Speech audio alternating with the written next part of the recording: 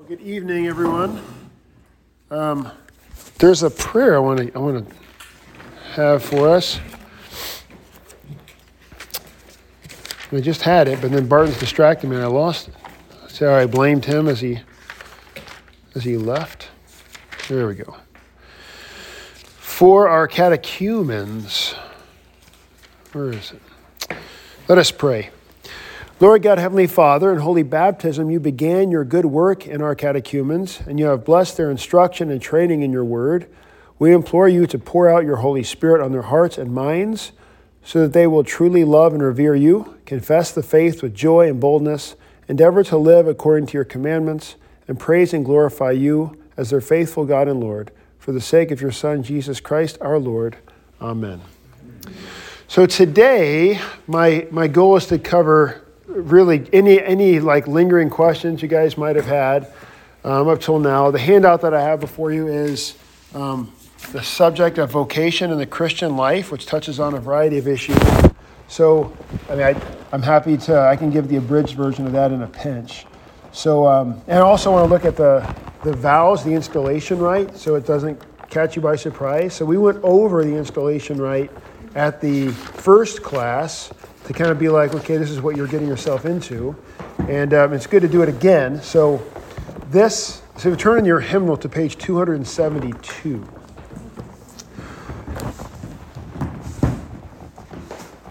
I'm hoping that our publishing house, CPH, will come out with more Burgundy books that we can throw in the mix here.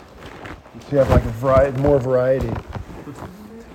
272. Oh, and there's so many little things that I want to. If you walk away tonight with one thing, it's this: please come to adult Bible class until you die. It's forever.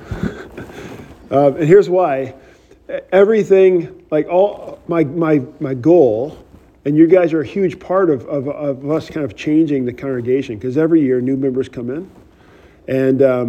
And you become part of the family, right? And then people get transferred to different places. But the longer that I'm here, and the longer like we kind of teach the same thing through and through, the whole culture of the congregation starts to shift. So you kind of get you are one of like what the last 4 or 5 classes that's kind of stuck seeing the mind of Clemmer and like where we want to go with this place, and you've kind of chosen to jump into this particular congregation, knowing full well my flaws and what you're getting yourself into, the culture of Bethany, what we're trying to do here, and so forth. But good evening, come on, front row again, maybe. Let's see, or maybe we can squeeze you in the back. This would be the super pious. We could put Ella here. Ella should be right there. Ella in the front. You did so well last time, I feel like. She's just the poster child for it all. And peanut M&Ms. Just when I thought you couldn't get any cooler, peanut M&Ms. I wasn't joking. Actually, oh man, you accommodated, so kind of you. So what I try to do on Sunday morning is, so we have the divine service, and we want to be clear about why we're in church on Sunday morning. I don't know where he is. There's 3 meetings happening simultaneously tonight, so we're... Yeah, I was wondering the same thing. I got here, I'm like, am I late? I forgot to change. So Sunday morning in the divine service is our receiving the Lord's gifts. Forgiveness of sins, life and salvation, strengthening of faith. We want to be clear about that. And then we're on our way out the sanctuary. We go into fellowship, and there we are, more like as we're integrating into the community of faith, our life together as a church, getting to know one another beyond this room, trying to immerse yourselves more in the life of the congregation, being able to help and be helped as your situation is. But like all the annoying, no matter what church you go to, every congregation has their routines. Like all the weird church announcements. Like I want to push that out of the sanctuary. Just so we have this like general fellowship time of donuts and coffee, which we've upped our coffee game. We got some Kirkland, no longer Folgers. Now we got Kirkland dark roast. It's medium. We still medium roast. Okay, medium I think has more caffeine than dark. So that's probably a good idea. But then we kind of go over, hey, here's where we're going as a church. Here's kind of our goals. Here's what we need on boards. Here's kind of why we're doing certain things in the church. That way I don't have to waste I don't waste the sermon on that kind of stuff. You'll never hear me talk about like goal setting and vision nonsense and that kind of stuff from the pulpit. It's not the purpose of the pulpit. The pulpit's to unfold the gospel, to convict of sin and forgive sins, and then be on our way. But what should we do the whole Narthex remodel? It's going to cost us $1 million, and it's going to be a capital campaign and all these decisions. I want to talk about that before Bible study on Sunday. But that's where we can really tell we can get our finger on the pulse of what the active congregation wants. Then the voters' assembly proper, which I really want to encourage you to jump into the voters' assembly too. Those meetings have become very, very quick and painless. They used to be quite painful, but we've come a long way because we try to take care of all the heavy lifting outside of that. And so then the voters' assembly gets together and just kind of formally deciding some of these things from a left-hand kingdom legal perspective as the representative body of the congregation. But I want to know, I don't want to do anything that the active congregation doesn't want to do. So where you can kind of understand why we're doing what we're doing, where we're going, how to get more involved, what we're looking for, that's all during fellowship time before Bible study. And then be on your way. If you need to go, take off. Hello. But then obviously I will encourage you to stick around too, because the learning that kind of we begin in the small catechism as children in the scriptures, you spend your whole life learning. And it's so easy to, as the scriptures say, they'll actually be in the gospel reading for this coming Sunday, for us to fall asleep. That is to kind of stop tending to the fire of our faith and studying God's word and receiving his gifts. So think about how you fall asleep at night. Like, it's hard to, at least for me, especially thanks to the gift of melatonin, it's hard to put your finger on like when you fall asleep. You kind of lay down, and for me, I'm just usually gone immediately. But I don't think about it. You just kind of like you lay down, and all of a sudden you fall asleep. Or there's nights where you wake up at 2 a.m. because for whatever reason, and you can't get back to sleep, and your thoughts run into your head. Finally, you don't realize it, but at some point you realize you fell asleep because your alarm going off at 5 or whatever woke you up, right? So, but falling asleep happens like slowly, kind of creeps in. So too with falling out of faith. The habit, this reading the scriptures, staying in Bible study, coming to church, is this, we have to kind of train our bodies with habits of just doing it. You do it because you do it because you do it, and you actually benefit from that. But you fall out of that routine, you fall out of that habit, and then all of a sudden you fall asleep. And the list is long of those. And then what happens is, here's what I'll fast forward the clock for you. We'll call you after you haven't been here in a while, and you will feel guilty, and you won't answer the phone. And then you won't call me back.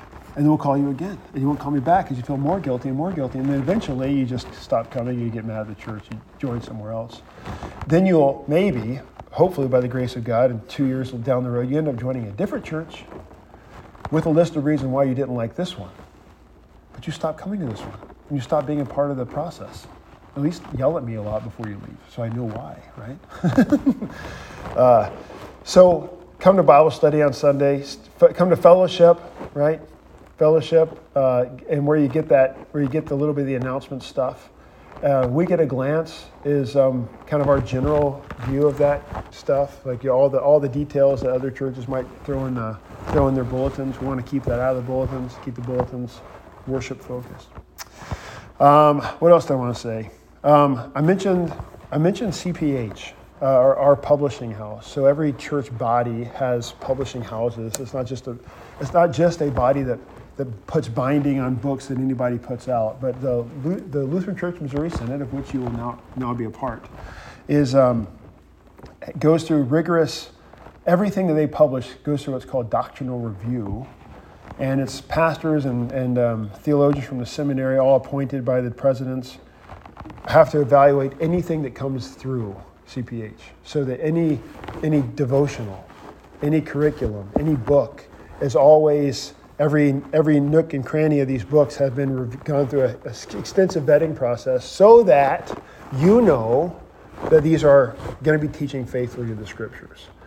So that's the idea. So people come to me with a book that their aunt gave them from like I can't remember the big presses in Michigan, the class Erdman's.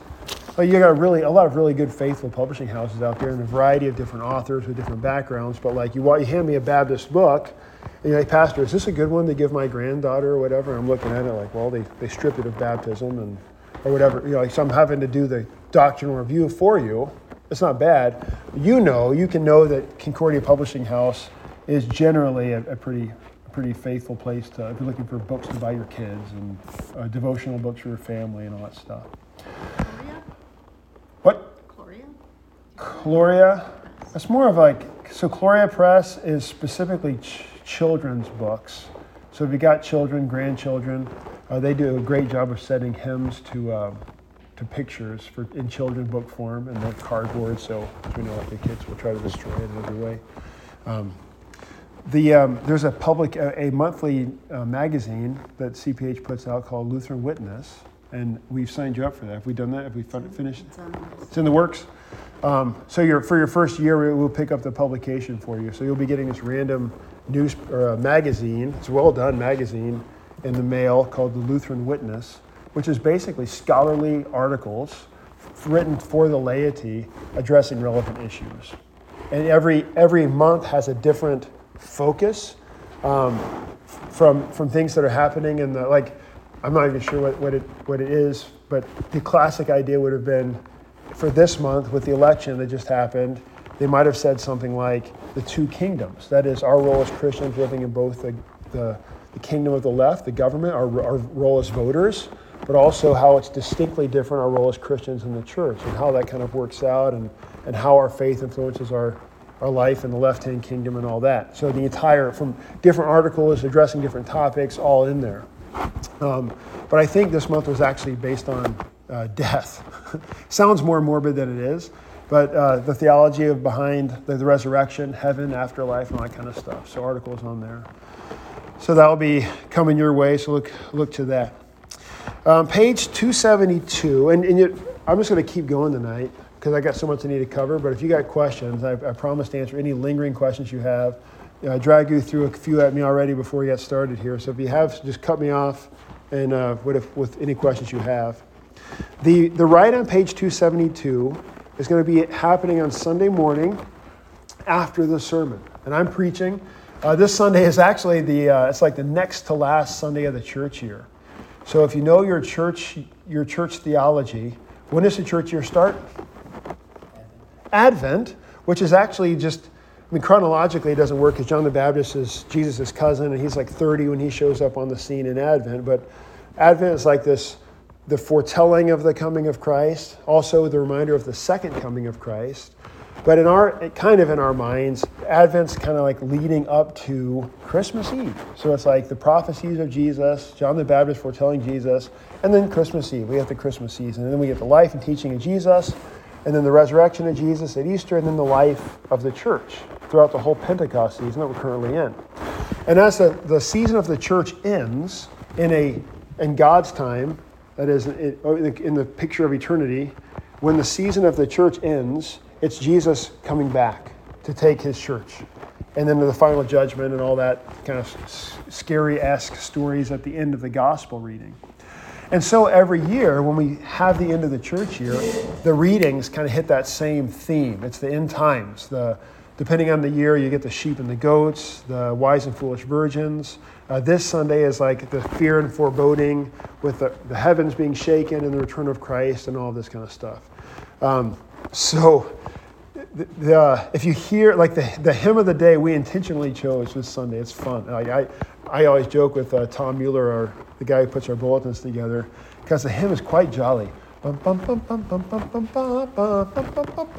always picture a little leprechaun dancing around, but the text is like all about the final judgment, the return of Christ, the fire and foreboding, the unbelievers thrown into hell, eternal damnation, and that's what you're singing for four long, painful verses. Then, because what really hammers home what we deserve outside of Jesus. And then stanza 5, but Jesus paid the debt I owe. And basically all these things that should maybe cause me tremendous fear has all been taken care of by Jesus, who took all the wrath of Jesus in my place, or all the wrath of sin in my place. So that's this Sunday's hymn of the day. You'll be like, this is a weird reading for the new member class or installation Sunday. It wasn't picked because of you. It's because of the church year. It just happened to be convenient for our schedule to pop you in this Sunday. So don't freak out. So that's the hymn of the day, and then I'll have hopefully a relatively short sermon, and then we'll call you up. So new members, please come forward at this time. Come up to the rail, just as you do for communion. Even across the middle part, if you wanted. Yeah, don't do the middle part where there's no pad, because you kneel toward the end of this thing. So you all come up, you'll bring your bulletin, and we actually put all of your responses in the bulletin. So all you have to do, you only have to turn around and face. Actually, everybody will face me except for Ella has to turn around and face the whole country. I'm kidding. It's like the greatest fear. No. And so then all we'll do is we'll just go through what you basically have before you on 272, 273, on what the faith is. All authority has been given to me in heaven and on earth, and this is holy baptism, and this ongoing life of teaching the faith, or ongoing life of learning the faith that you've been baptized into. Teach them to observe all that I've commanded you, which you've been doing now, and you're continuing to do. And then whoever denies me before men will deny before my Father in heaven. Whoever confesses me before men, my Father will. I will also confess before my Father who is in heaven. And then I say, lift up your hearts, therefore, to the God of all grace, and joyfully give answer to what I now ask you in the name of the Lord.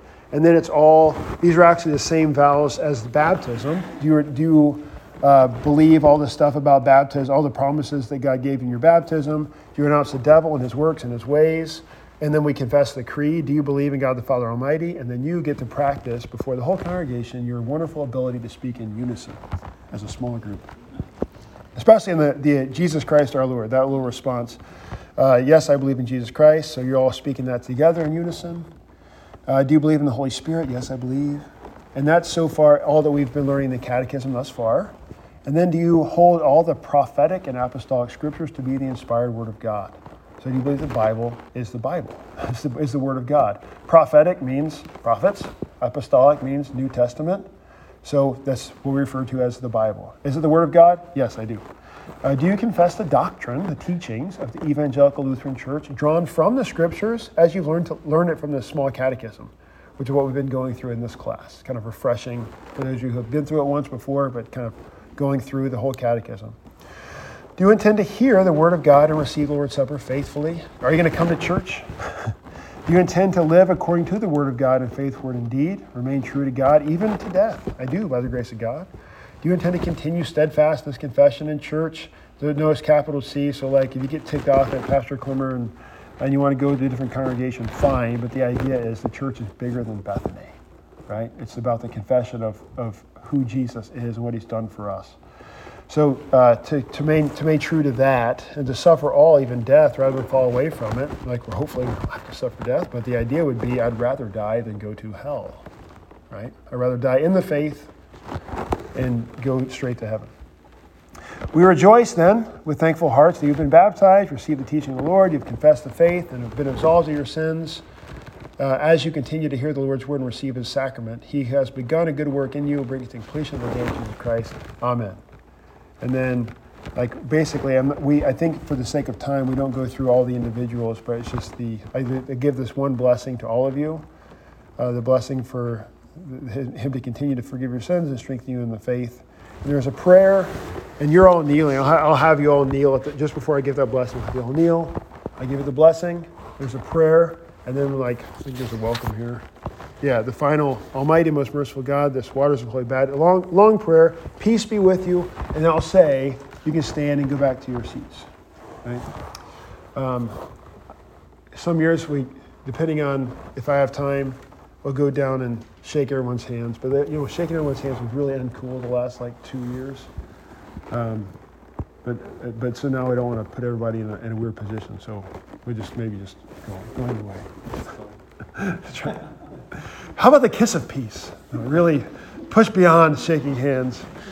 No, but you also have to stand up and then return to your seats, and that's it. So that's the installation, and the idea there is simply these people who are communing at this rail with us, when they commune with us, they're saying they believe what we are about, and we believe what they're about, and I haven't gotten to know them yet. And so now you'll be standing in front of the congregation, and your names will be listed there in the bulletin, and people will say, "Oh yeah, we need to get to know them, and they'll hopefully chase you down, whatever."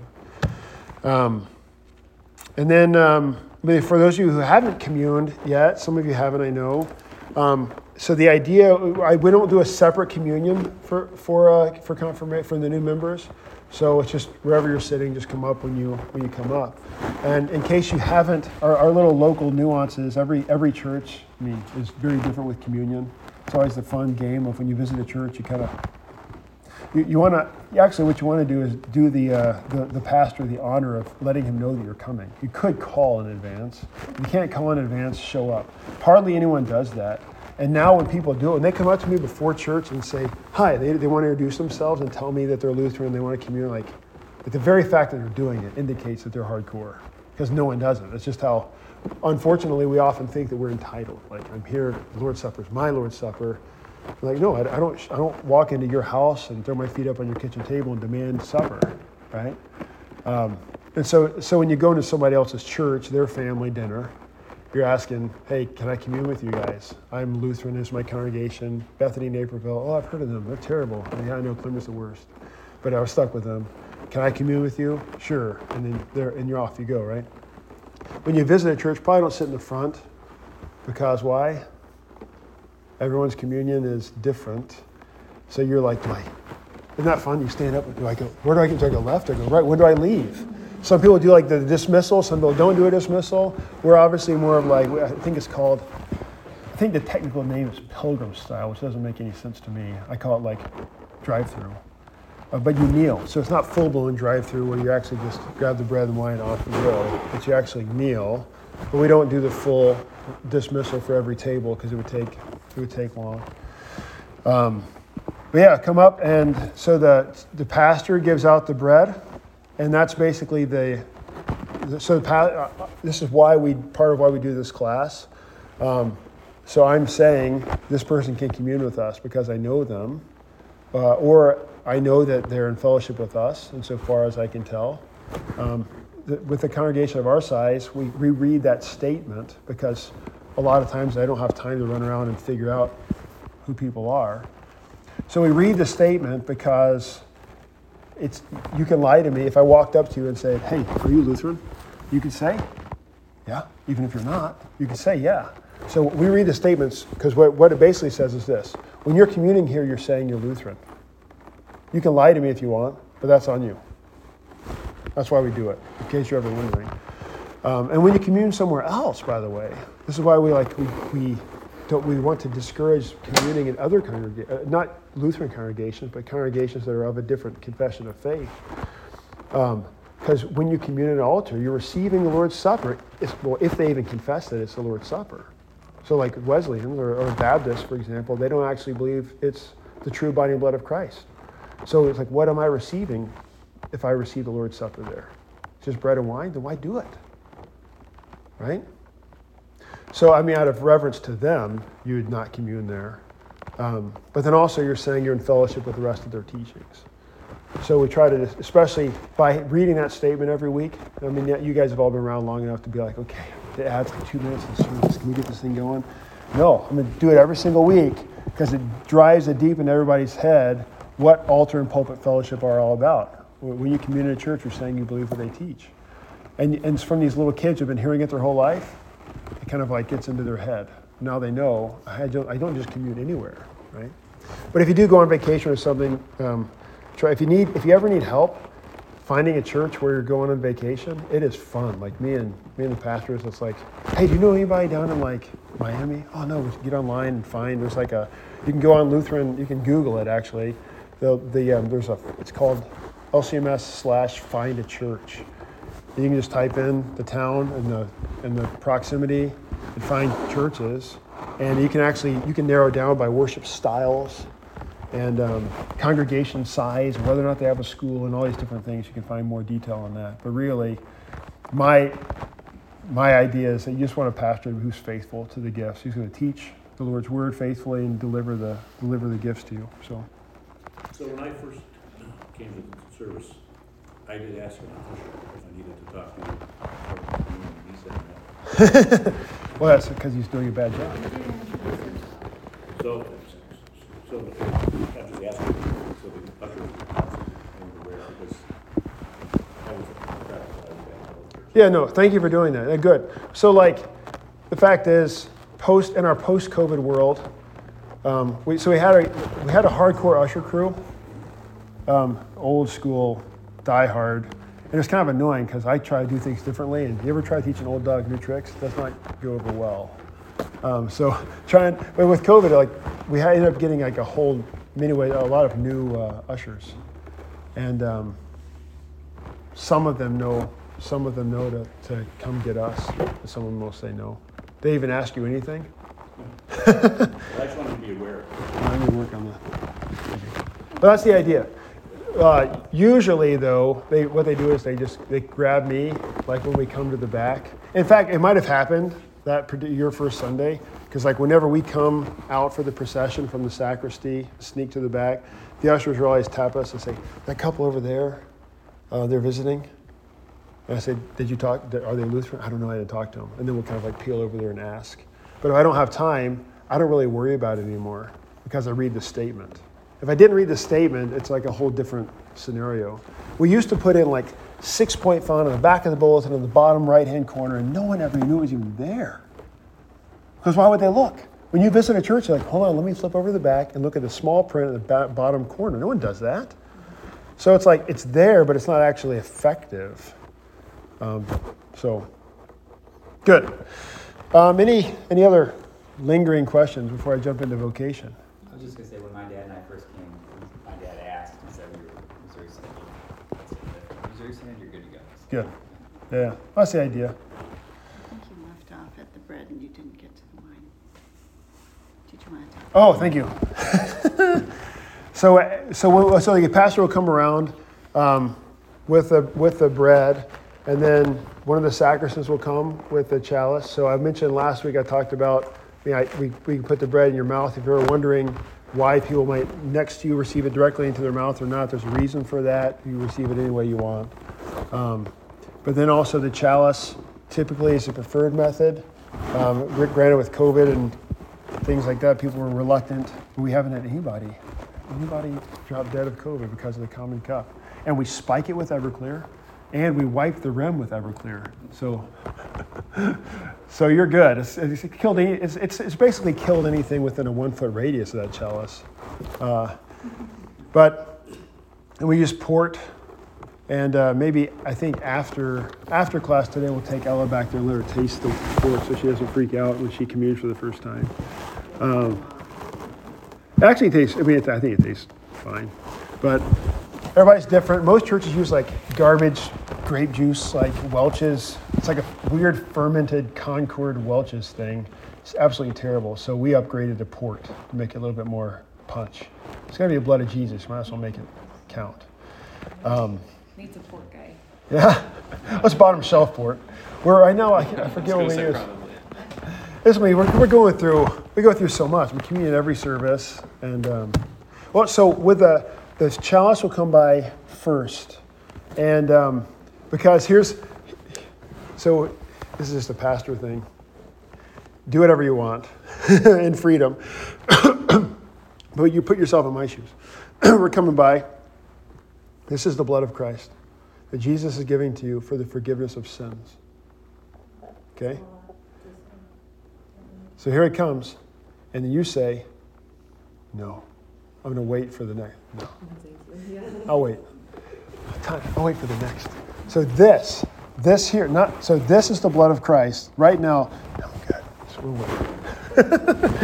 Obviously, it doesn't matter. Whatever. So the chalice comes, and then the individual cups. And every church kind of has a different practice, but here's the historic one, or a historic one, you could say. Everyone says kind of different things. The only words that matter are at the words of institution.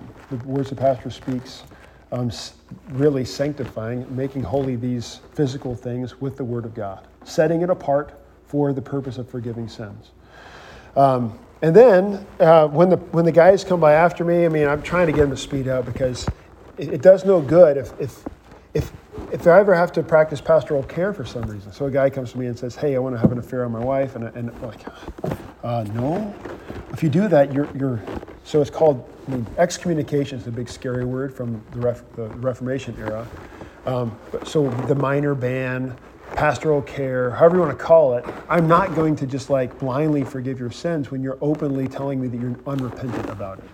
I'm having an affair, it's going great. Hey, Pastor Clemmer, especially when it's public. When things are of a private nature, like individual private struggles, when people are confessing their sins in private and we're working through stuff and they're repeating sins and so forth, that's a different issue. But especially when it's a sin of a public nature, for me to commune this person, like, so it's okay? So it's not a problem? This is hence the big deal in the Roman Catholic, when you got all these like Roman Catholic congressmen who are diehard in favor of killing babies. And they go to church and the pastor, faithful priests, won't commune them because they're doing their job and the media makes a big stink about it. Well, the priests are saying, no, you think it's okay to kill babies. That's not okay, right? So it's good for the sacristans, is their official title, to be close to me. So they can actually see if I ever have to do that, I just don't commune someone. And it's only gotten to that once in my career thus far. Because typically when someone's that far gone into their unrepentance, what do they not do? Come to church. Right? They just don't come. Because they know what I'm going to do. Because I've told them in advance. So if they come up, it's to test me. And then you've made me mad, I can joyfully do it. No. Just pass them by, you know. And even that is ultimately toward repentance. So it's for a person to be struck to be convicted by the depth of their sin. There's a reason why, like, you need to be repentant of your sin. Because Jesus isn't forgiving the stuff if you want to carry the sinner blocks with you into the deep part of the ocean, he'll let you, and he'll drag you to the bottom. He's saying, give me the bricks. And you say, no, I'm going to hold on to these. That's unrepentance. Anyway, so they got your individual cup, and then the acolytes will come out afterward with their little tray and just put it back in the tray if you choose to use the individual cups. Okay. If you're ever in the hospital, here's what you're going to do. You call your spouse. If you have a spouse, you call your children. Then you call me. You call your church. And we want to come because I love to teach. In my career as a pastor, I love to teach and preach, and I love to visit people when they need a pastor. All the other stuff, because people say, oh, pastor's busy, we don't want to call him. I want to be busy helping you. I don't want to do the other stuff. If I'm helping you, I can say, I can't do that. Ask Beth. I'll be like, no, I can't get to it today. Is Pastor Schumacher, you're introducing yourself? Yes. No time for that. I don't think you have any time, because this is your last lesson, isn't it? Yes. Yes, okay. So, I'm Pastor Schumacher. So typically, Pastor Schumacher is our visitation guy. I mean, as far as each pastor, we're able to kind of delegate our duties, generally speaking. Pastor Schumacher is on Mondays. Me and Barton's are off on Mondays, and so like if there's a call that comes in, and whoever gets the call is going to the hospital. But he's in charge of shut-ins and hospital calls and tracking down our sheep that have wandered. Our COVID numbers, we have close to 300 people that had attended at some point in time, and then during COVID, So Pastor calls them, and most of the time you're getting what? What? When you call them, what do you get? Voicemail. Yeah, voicemail. So also you can answer the phone. Here's the best thing to do is say, hey, Pastor, I'm really busy right now. Can I call you back? And then just don't call us back. At least you have us the honor of answering the phone, you know. I did get 2 people answer last night. So I just want to say hi. I've seen your class. And Pastor Schumacher lives about a minute away from here. So if you ever need to get into church for some reason, just call him late at night, 1 in the morning, give him a call. He's happy to let you in. Yeah. I'll let you in. So, yeah. Pastor Schumacher also teaches men's Bible breakfast. I don't know if any of you guys have been invited to that. Yeah, we've had a couple, not none that I see in here right now, but a couple of men who, like Kevin. So what's first and third Saturdays? Saturdays. At what time? 8 a.m. So first Saturday of the month is just donuts and coffee, a bunch of great guys. Third Saturday, these guys put the pancake cafe to shame. They are, it's an awesome feed. They do great. That's 8:30 at breakfast, 8:30 to 9:30 we have study. We've been doing books of Bible, but now we're doing the small colored articles right now. Why the small colored articles? Because most Lutherans don't know it. So, but it's good stuff. Mature Luther. So, and we're having fun. We have fun whatever we do. So. He and I, we're very blessed. Every church with multiple pastors, many people I've spoken to say when you've got a church with multiple staff, the pastors don't always get along as well as we do. So it's really cool. We're very different people. And that's part of, I think, the charm. We get along really well. It's a good 1-2 punch. And then Barton has his own separate skill set. So it's been a really cool team that we're blessed with here. Where's that going? Communion. Finish communion. Good enough? Was that? No, I mean, do what you got to do. Yeah, do it. We do have a pretty high percentage of people who take from the common cup. And I won't see you anyway. I'm usually taking the bread one way or the other. And if you ever want to get involved in any of these things, by the way, you're welcome to. The guys who assist with giving out the wine are sacristans. The ushers in the back who ask people if they're Lutheran and then direct them to me. Passing out bulletins. It's a great way to get to know people. I really encourage people to plug in somewhere. And even if you say, you know what, I can't commit because I got these things, it doesn't matter. Like, we can plug you in. That's masterful at plugging people in with their schedules. And then also, I mentioned the voters' assembly, where really the big decisions of the church occur, like whether or not we want to call a new pastor. And each of you, and this will get to vocation, hopefully. Each of you has gifts that God has given you that he did not give me. And he didn't give to the person sitting across from you. And as the body of Christ, so the body has many members and each of us is given different gifts. So what's kind of cool about a church, especially a church of this size, you get so many people together, you got so many different skill sets. And so you're able to, whenever you got to make big decisions, you've got so many people with experience in that field to call on, to lean on, to get experience from. Even if it's not just vocational experience like your job, but just your life experience. You went to a different church and they did this and it was a terrible thing. But most importantly, this is your church. This is your, nobody just shows up and paints your living room without asking you what color you want it painted, right? So this is your church, so make it yours. Get involved, plug in somewhere as your schedule allows. But you can't hop onto a board without being a voter and coming to Bible studies. That was my asterisk that I added. I wanted my boards to be Bible study attenders. As you see, I'm kind of passionate about Bible study. So you got to jump in the voters' assembly, and all it is like twice. It meets every quarter. We got one coming up in early December. So it's right after late service. You grab pizza from the youth. You sit down for like 20 minutes. You listen to some reports and you get out of there. Because we're trying to push all the heavy lifting off of the voters' assembly, it's not a toxic environment at all, as some churches can be. Part of that is also done in the Bible study as well. We are to be Christian to one another, to be kind, speak kindly toward one another, be patient with one another, recognize that things aren't going to go your way always. It doesn't work that way in a family. We're patient with one another. We're forgiving with one another. And we recognize while we're here is ultimately to receive the forgiveness of sins. And then we're forgiving to those who hurt us in the same way that we would hope that they would be forgiving to us when we hurt them. And that's kind of the starting at the top. That's the posture that we kind of have at church. And so when you kind of become part of that, when you become part of that assembly, you're able to, you see the humility there. That's the hope. And then you can jump onto a board according to your skills. There's a day school policy board which helps set a lot of the school's policies. I actually try to push people who don't have a incentive of the school, like for you guys, for example, because you have kids in the school, I'd be like, I don't want you on the day school policy board because you're conflicted, because you're having to think about how this affects my kids rather than the school is a mission of the church. It's also a great ministry opportunity and so on and so forth, but it's hard to look at it objectively when you got a foot in the door. So, but ultimately we got what we go to war with the army that we have, and so people willing to serve, we put them on. Also, Board of Elders. That's kind of like after you've been here for a while, we'll ask people to serve as elder. The Board of Elders is really the main. They're the big.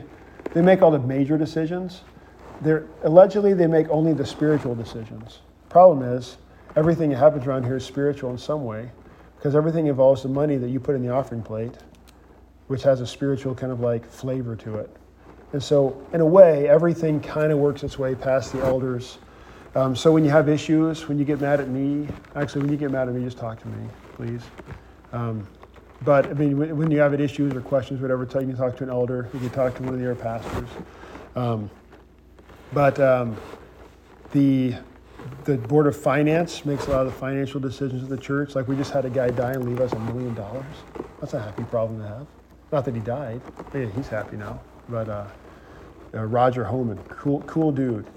And you would have never known it. And then we get a letter, we're getting $1 million from his trust or his estate. Like, thank you. Yes, we'll paint the sanctuary finally. Thanks, Roger. But do we put all of it in? Do we tie it up in our endowment? What do we? So you got all of our finance guys are like they're putting like 20 grand over in this like short-term CD, and these are the long-term CD. These are going to ride out the market, but we don't know about the market right now, so we're like doing all these things that for me I'd be like Bitcoin, baby, let's go, roll the dice. That's why you don't want me making these decisions, right? So I want to. Any questions? You doing good? All right. And then there's the trustees. Oh, the Board of Trustees, yeah. I forget. I just can't focus. So the Board of Trustees really just take care of everything around here. Every light bulb that needs to get fixed. I mean, you look at our ceiling in the sanctuary, those bulbs are super duper high. And so we have bulbs that go out. There's a lift that you have to kind of drive the lift in there and go way up and I'm scared to death of heights. Some of you might not be scared to death of heights. We could use it to change some bulbs. Anything that breaks, like when you guys first started the class, there was like a dead animal smell coming from the sink over there. Turns out there wasn't like any water in the pee trap. So these guys figured that out. So very helpful. We cut our own grass here. Weird. It's so on Naperville. Like we've got everyone, so many people in Naperville pay to get their grass done, but we're having to pay like a ridiculous amount of money. And during COVID, we had some members, Jacqueline Deitch and the Brouches, if you know them, they're like, hey, we crunched some numbers here, and it's like, we can buy a couple of those really cool, like zero-turn radius lawnmowers, and bought that shed, and like all this cool equipment, and it pays for itself in 1 year, or maybe 2 years, by cutting it ourselves. And they cut it once a week, and it always looked awesome on Sunday. In my entire time here, it's been going on 8 years, I guess, the grass it's always been hit or miss. Like they cut it on Wednesday, but then like it rained and they weren't incentivized. But like when you have your mother-in-law coming over to your house this weekend for Thanksgiving dinner, you're gonna make sure the lawn looks good, right? Because it's your house. That's how cool it is to have our own members cutting our own grass. They're actually incentivized to make it look good. So the flower beds also look awesome. The grass cutting, you can get involved in that. We have like a committee that does the flower beds and a team that cuts the grass. So any way you want to serve, we're happy to have you plug in. Let me look at vocation on this handout. I mean, I can get through it pretty quick. So it's weird to have a woman changing a diaper there at the very front. What on earth? So the concept of vocation, if you were to Google it, if within a religious context, typically the word vocation is associated with church work, and especially in the Roman Catholic tradition. So the vocation would be like to be a nun or a priest working in the church in some way. But we're going to unfold for you a lot more value in a vocation, and it's huge doctrine of comfort for me, and one of my favorite doctrines to teach on. So here we go. We tend to look for spiritual significance in the extraordinary, but God is at work in the ordinary routines of making a living, going shopping, being a citizen, spending time with family, etc. That's the basic idea. So you think, I go to work Monday through Friday, I spend time with my family as best I can, I take the kids to soccer, I got to go shopping, do the laundry, change the diapers, all this stuff. That's like this mundane, daily, non-spiritual stuff. Then, maybe a few minutes before bed at night, I can try to pray. Maybe I'll try to do a devotion. I go to church on Sunday morning. That's my spiritual stuff. And so there's like this divide between how we categorize stuff in our head as time we give to God, like reading the Bible, versus time we give to everything else. What that forgets is that God, you actually belong to God. You've been baptized into Him, and He is working through your hands, your mouth, and your feet everywhere you go. So, when the husband buys flowers for his wife, it has nothing to do with church. And yet, who gave that wife to that husband? God. And so, for the husband to then take the money that he's making and use it to extol his bride is this holy thing because of who he is and who she is. That has us seeing all of our life through this lens of vocation. Like for our jobs, the big picture for me is I used to work at a factory in Tinaco Automotive. I can't remember if I was talking to somebody in this room about that, but after I graduated college, before I went to seminary, I had like 6 months before seminary's next semester started. And I was staying in Seward, Nebraska, where I went to school. I was still dating Mandy. I wanted to propose to Mandy, but I needed money to buy a ring. And so here's a factory. They're paying like $18 an hour back in early 2000s. I'm like, all right, what do you do with all this money? When you're single, you're paying like $300 a month in rent. You have like $18 an hour. Oh, it all disappears really quick when you buy a ring. I was working at this factory, and it's just miserable work. Nothing makes you want to go back to school faster than working in a factory that makes mufflers and stuff. And I always remember this guy. We built this long pipe that went underneath a school bus, and it's basically the exhaust pipe that you see the back like 6 inches of if you're ever behind a school bus. But it actually runs all the way underneath, all the way to the front of the engine. So it's a really long pipe. And I ran the small bender, so it bends all those weird funky turns in that thing, and you have to do it and get it just so, and you put it in this checker at the end to make sure that it's within the tolerance, that it's not going to be bumping up against stuff on the school bus. Every part has to get checked. If it's not just right, you have to scrap it. That's a lot of metal. And if we have too much scrap, then we lose our bonuses every month or whatever it is, and people get mad at you because it says that the small bender put out all this scrap, and everybody's mad at you at lunchtime and stuff. So, all of a sudden you're like, okay, this one's close enough. It's touching, but it's close enough. And this guy sitting next to me, I always remember he had this full-blown redneck hat. He's got this toothpick he always had in his mouth. He looks at me and goes, this is for a school bus. Don't you want it to be perfect? It's like, oh. So I was getting wrapped up in the daily monotony of making this pipe and disconnecting it from who it was serving. And so that was this great example of vocation, of having in mind the people that we're serving through our vocations, whether it's the pipe that I'm making that's going on the school bus, or if I can't actually find any, it's like, who am I serving? One of these seemingly purposeless jobs of upper management, working, whatever. Some people have told me it's just a job. It's how I pay the bills, which is itself a wonderful, holy thing. So I got to put a roof over the kids, right? Food in the stomachs. And so God is working through this endeavor, as meaningless as it might seem, to ultimately do good. And this is the bold line behind the lady there is vocation flips the curse of the garden and brings joy to work. So in the Garden of Eden, recall how with the curse of sin came the promise of death, right? And also pain and childbearing. And to the man, it was the ground's going to yield thorns and thistles, and you're going to have to work the ground until you return to the dust from whence you came. Oh, Merry Christmas. So the fact is, we have to work. And the fact that we have to work kind of kills the joy. That's why sometimes a lot of people volunteer at church and we'll offer to pay them. They're like, no, don't pay me. Because when you start getting paid for a thing that you're volunteering for, it makes it not fun anymore. Because you have to do it. So the fact that we have to work to get food, to feed our bodies in a very simple, basic way. There's a joylessness to it. And that's part of the curse, is that we have to eat or we die. We have to work to eat. But then vocation comes along and says, yeah, but all the stuff that we're doing in our daily lives that can be seemingly pointless at times, or mundane, or full of baby poop, like the picture there, is ultimately, who does that baby belong to? God. And he wants those diapers changed. And he's working through my hands to do it at 2 a.m. or whatever it is, right?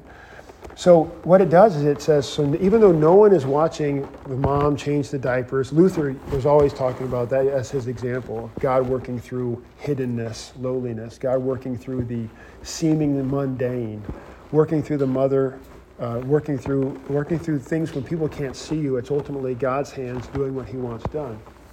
Now that's not limited to church. Notice everything is, we're talking about like day to day, doing the laundry, doing the dishes, sitting with the family, driving the kids to soccer practice. This is holy because you are holy and God's working through you to serve the people that he's put in your life. Now also we come to church and that's a holy thing too, where he makes us holy, he sanctifies us, gives us gifts. But the time that we give to God is not limited to the time that you're in the sanctuary or the time that you're cutting grass at church. So like, if you're saying to me, Pastor, I want to volunteer to cut the grass at church.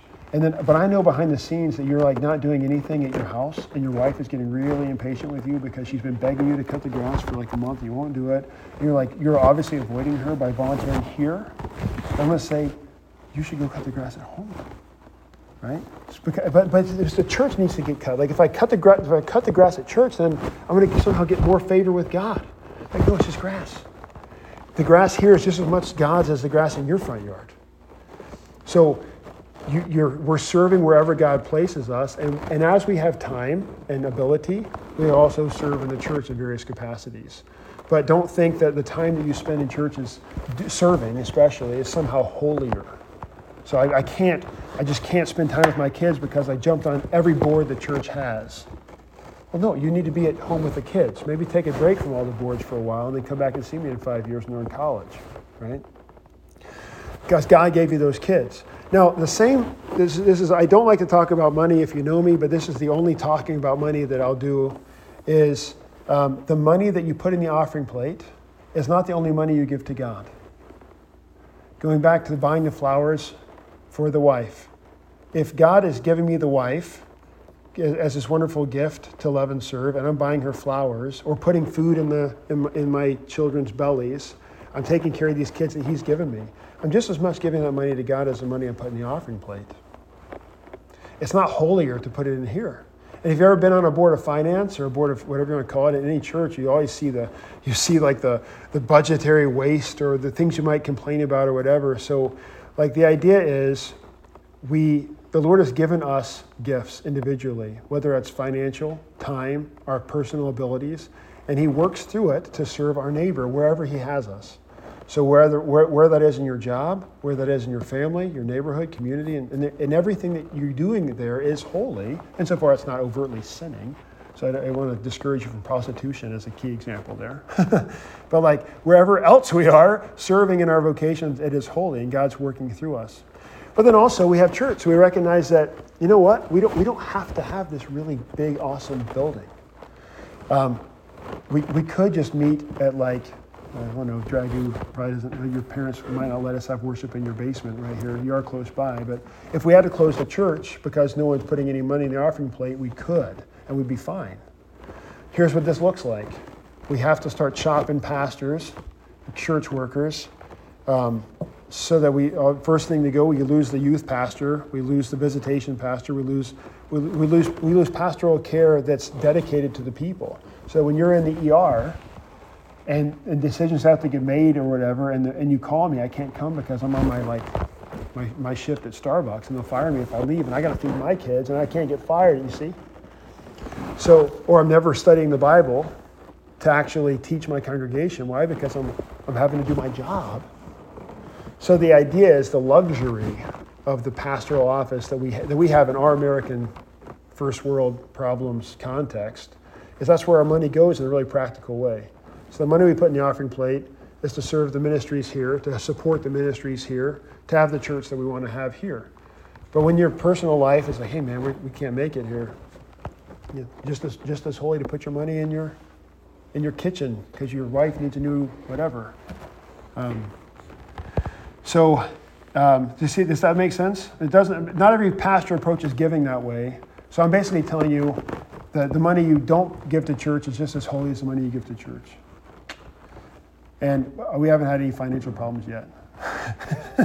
But that sets you free then to say, insofar as God has given you, you can be generous. That's not just generous to here. That's generous to those in need, whoever God puts in your life. As God has given you, the money belongs to him anyway. He doesn't need it. He doesn't need money to do things, but your neighbor does. That would be the neighbors that he puts in your life, the homeless people you pass on the way to work or whatever it is. And here also we recognize that we need to keep the lights on. We want to be good stewards of the stuff we have though. So we want to be really good stewards of our church and the stuff we have here, which is why you don't want me running a finance and investing in Bitcoin. But if you've got expertise in that field, jump on board. That's the basic idea of vocation and where I wanted to go. So everything else is just maybe applying that. Like, I don't need to bother reading this, but we reckon the masks of God, the weird mask picture, is everybody in your life. So when the mailman comes by and puts the mail in your box and waves, God is waving at you. Because God is bringing you the mail through his service, just as you are God is working through you to serve your neighbor wherever you are. So we not only have joy in our vocation toward others, but we also recognize the hand of God in people serving toward us. To be sure, the devil's at work there because I think it's in the back at the bottom, bearing the cross in vocation. Since God is at work in vocation, the devil seeks to thwart vocations.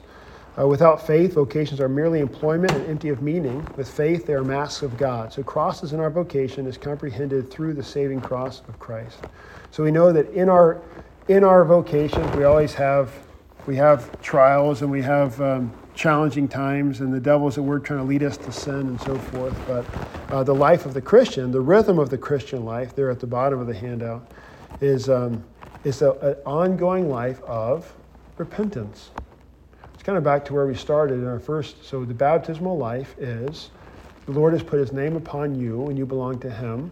And he has made you holy, forgiven you all your sins, and then set you out into the world to serve your neighbor.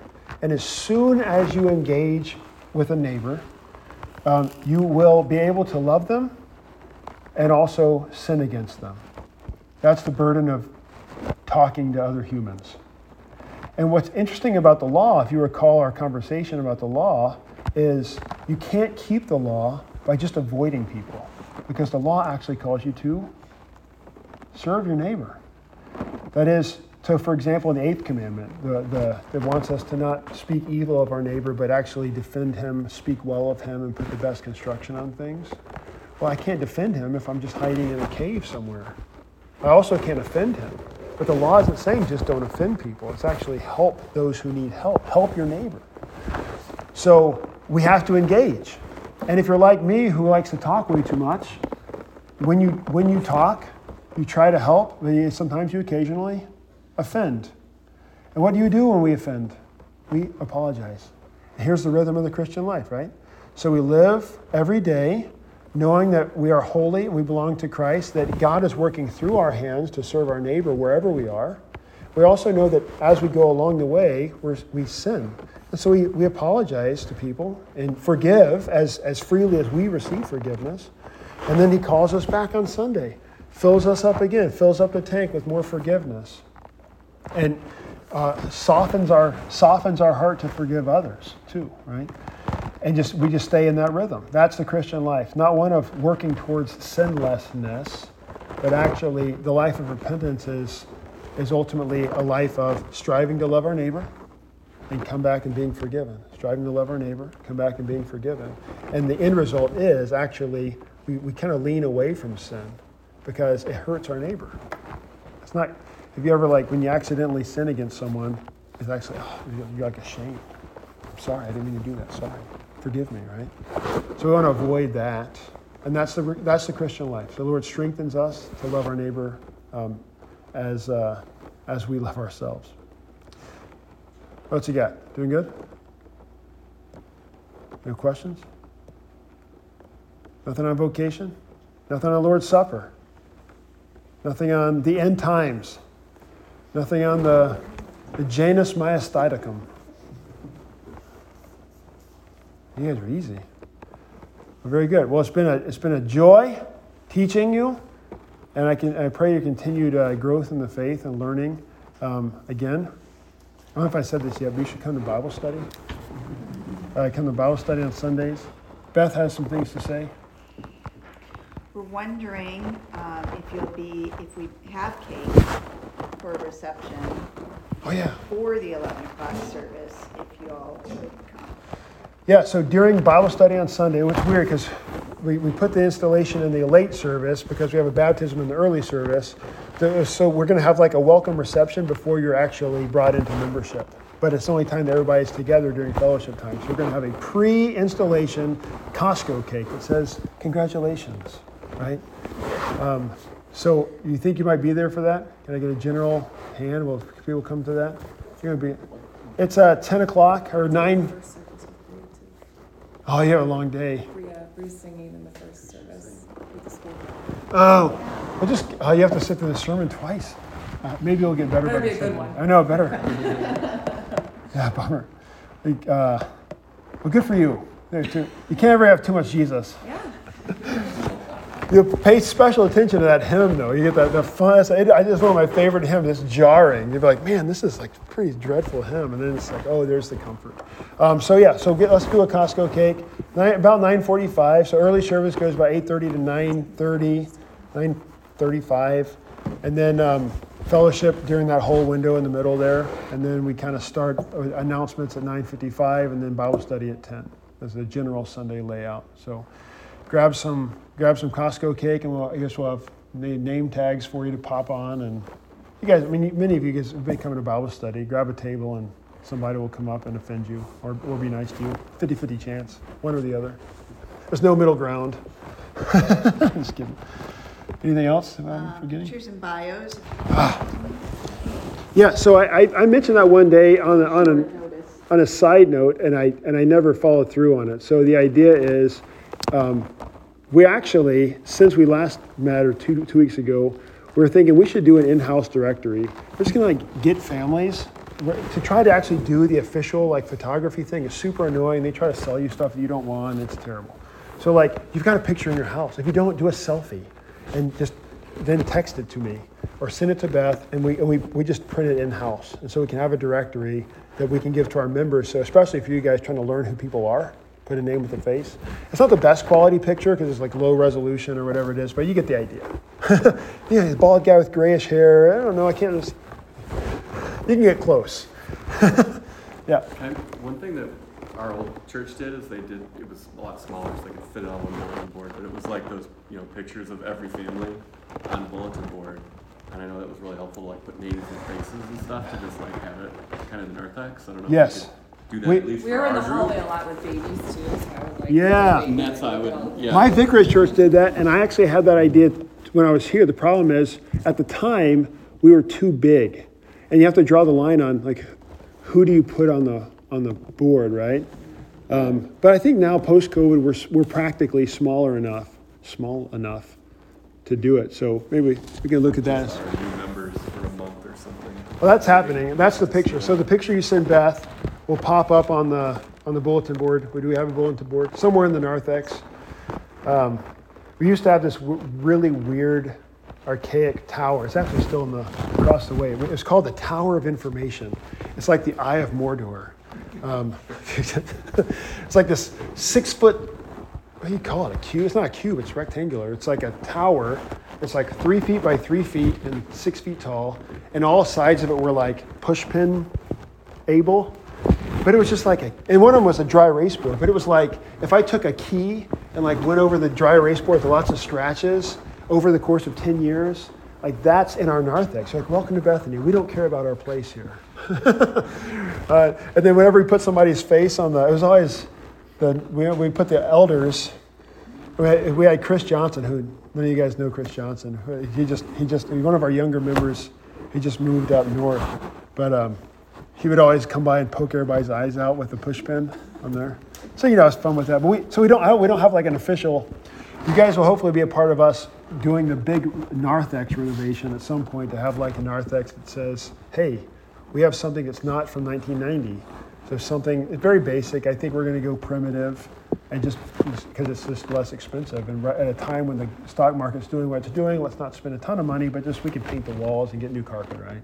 That's the idea. So that'll be happening in the next year, hopefully. I said that 3 years ago, so one of these days, maybe before the time, like when Ella's second or third child is born, maybe before then, we'll have the narthex done. So get those pictures to Beth if you would. And also, did you say the offering? Again, I was talking about the money thing. If you care about the doing the offering, when it comes to offering, like you get the only tracking that matters is for your tax purposes. So I guess that's not even really a thing anymore because the minimum standard, the minimum whatever is higher now. But if you care about that and you want that information, you'll have a number associated with you. And I don't see that, by the way. So there's only one person, Pam Calzo, is the only person in the church who knows what people give. And I intentionally, and not every pastor has that same opinion. And different churches maybe take different approaches because the fact is, when there's spiritual problems going on at home, or they're mad at church, a lot of times that's reflected with the wallet. So you can kind of see significant changes with something. He must have gotten laid off, or there's a divorce, or something. I need to call this family.